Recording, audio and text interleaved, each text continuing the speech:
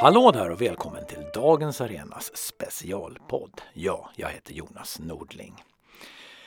För den som låter sig väljas till ett förtroendeuppdrag är utmaningen alltid densamma. Att inte glömma var du kommer ifrån och vilka du representerar. Och det här är förväntningar som gör att få orkar bära de här uppdragen eller ens våga kandidera till ett. I min bok Den svagaste länken berör jag det faktum att 100 000 förtroendevalda har försvunnit från svenska arbetsplatser. Boken finns nu även som ljudbok och här följer ett kapitel. 1933 går en unge arbetslöse Tobias på fackligt möte. En byst av Hjalmar Branting blickar barsk ner på mötet när någon begär rökpaus. Instämmes, ropar de flesta. Man strömmar ut i korridoren och med snuggorna eller snusvalkarna i munnen vankar man fram och tillbaka under häftigt diskuterande. Tob stannar kvar. Han går fram till ordförandens bord och tar klubban i sina händer. En fyllig och rik glädje stiger upp i honom. Han vänder klubban smeksamt i händerna. Han prövar dess svikt försiktigt mot bordet. Det dunkar till rätt hårt och glaset på vattenkaraffen klirrar till. Tob tycker plötsligt att ett par ögon bränner i hans nacke och han lägger snabbt tillbaka klubban och vänder sig om med blossande kinder. Det finns ingen. Det är bara Branting som blickar ner från väggen med tung myndighet. Försiktigt på tåg och Tob ut i korridoren. Där sätter han ner hela fotbladet och börjar vandra fram och tillbaks med de andra. Han känner sig vuxen och mogen och han vet i vilken värld han ska leva vidare. Han förstår att han en gång ska få överta klubban och föra sina kamraters talan inför fienden. Nu är han Tob med manifestet. Ja, det här var ur Lars Ahlins romandebut om Tobias, Tob med manifestet, som kom 1943 och den skildrar som bekant utmaningarna för den som såg det kommunistiska manifestet som rättesnöre i svåra tider och grund för ett bättre samhälle. Tobias drömmar om det fackliga uppdraget kom snabbt på skam och hans väg in i folkhemmet blev en annan. Tob med manifestet har varit en viktig bok för många, inklusive undertecknad, som brottats med idealbild kontra verklighet. Den romantiserade idealbilden av det fackliga uppdraget som Lars Ahlin låter Tob lufta, den är till viss del ett ok som varje förtroendevald tvingas bära. Kanske än bättre illustrerat med hjälp av poeten och publicisten, politikern Ture Nermans dikt Till ledarna som han skrev 1912. Men när ni stigit på tinnen ledare, glöm då ej bort var ni kom ifrån. Massornas harm blir då allt högre och vredare. Våldet vräker sig ständigt bredare. Nu är din timme, massornas son. Blinkade än så förgyllt från tronen, bli vad vi var på vår mödas stråk. Troget blod och gamla tonen, samma män och samma språk. Fritt sjöng ni ut här nere i dalarna, högt under stjärnan sjöng med vårt blod.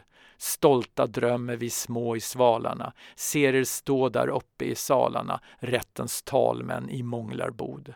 Folkets stämma och folkets vilja, minns att ni steg ur vår smärtas kåk. Färgen klar på tingets lilja, samma män och samma språk. Skrev alltså Ture Nerman och över 100 år senare är utmaningen densamma för var och en som låter sig väljas till ett förtroendeuppdrag. Att inte glömma var du kommer ifrån, vilkas röster du ska representera och det är antagligen sådana förväntningar som gör att så få orkar bära dessa uppdrag eller ens någonsin våga kandidera till ett.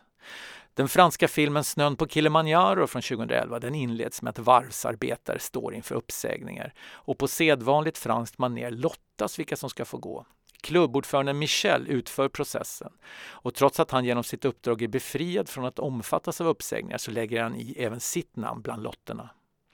När hans egen lott sedan dras och Michel därmed blir av med jobbet förväntar han sig respekt för sitt öde. Han har ju gjort precis som till exempel Ture Nerman uppmanade i sin dikt. Michels drivkraft är dock inte spekulativ, inte poserande. Han lägger sitt eget namn i korgen för han tror helt och fullt på att det är det rätta att göra. Reaktionerna blir dock inte de han förväntar sig. I kamraternas värld är det inte rationellt att delta i lottningen om att bli uppsagd. Speciellt inte om du inte är tvungen. De utgår därför från att valet är riggat till Michels fördel. Att han har en fallskärm som gör honom till vinnare även om han sägs upp. När det framkommer att Michel sägs upp på samma villkor som sina kamrater, då tappar de istället respekten för honom. Hans försök att vara en i gruppen exploderar så att säga i hans eget ansikte. Filmen bygger i grunden på en dikt av Victor Hugo. Les pauvres gens, de arma människorna, som ingår i ett större verk som utgår från världshistorien och vår syn på vad som är gott. Dikten handlar visserligen om att ta hand om föräldralösa barn, vilket filmen också berör, men Nerman och Hugo kunde säkerligen ändå haft en fruktbar diskussion om förväntningarna på de förtroendevalda. Att det skulle vara så enkelt som att behålla språk och ideal i den nya rollen, det undrar jag om den gode Ture Nerman ens trodde själv när han skrev de där raderna 1912. Och om han gjorde det så var han en del av problemet, inte lösningen. Du väljer inga superhjältar till uppdragen, det är vanliga människor med allt vad det innebär. Du har rätt att förvänta dig att de trots detta företräder gruppens bästa i första hand, men den du har valt har också rätt att förvänta sig din fulla support i vått och torrt. Jag har sett många fackliga förtroendevalda hamna i korseld mellan ogina arbetsgivare och arbetskamrater med skeva förväntningar. Det är ett ofruktsamt dilemma som dessvärre få skriver dikter om, och om de skrivs så lär ingen läsa dem. En som dock nyligen skrivit en hel bok om fackligt arbete är aktivisten Jenny Bengtsson med många års egna erfarenheter som förtroendevald.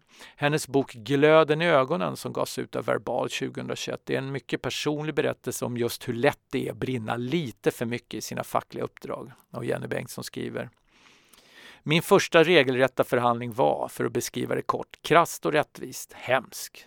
Innan vi skulle börja var jag tvungen att låsa in mig på toaletten och andas djupt för att försöka få ner min puls. Jag var otroligt nervös och trodde att jag skulle kräkas. Jag hade redan från början byggt upp någon form av tuff facklig fasad, vilket var mycket lättare än att faktiskt sitta i förhandling. Tvärsäker utåt och oftast inåt också för den delen, men livrädd för att svika förtroendet från medlemmen och rörelsen. Där på toaletten utanför det stora konferensrummet på den våning som tillhörde HR var identitetskrisen ett faktum. Vem trodde jag ens att jag var? En lågavlönad, outbildad, simpel knegare som skulle leka advokat ungefär. Där och då i mitt huvud hade alla fina och slagkraftiga ord om medbestämmande, arbetsplatsdemokrati och arbetstagares makt försvunnit och ersatts av minnesvärdeskomplex och prestationsångest.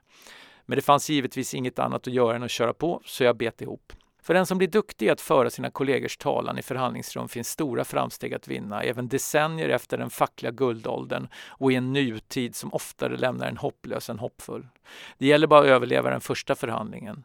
Att inte låta sig tryckas ned och intalas att frågor som är viktiga för oss på golvet egentligen bara är onödiga småsaker. Någonstans måste vi ju välja att driva på mot den där utlovade arbetsplatsdemokratin om det är den vi strävar efter, vill säga. Skriver alltså Jenny Bengtsson. Och här tangerar vi frågeställningar igen och jag. Är det verkligen arbetsplatsdemokrati som är målet? Mitt svar lutar allt mer åt att det inte verkar så. För alla de där lokalt fackliga som då krävs, de blir som sagt allt färre. Du har hört mig, Jonas Norling, läsa ett kapitel ur min bok Den svagaste länken. Tack för att du har lyssnat.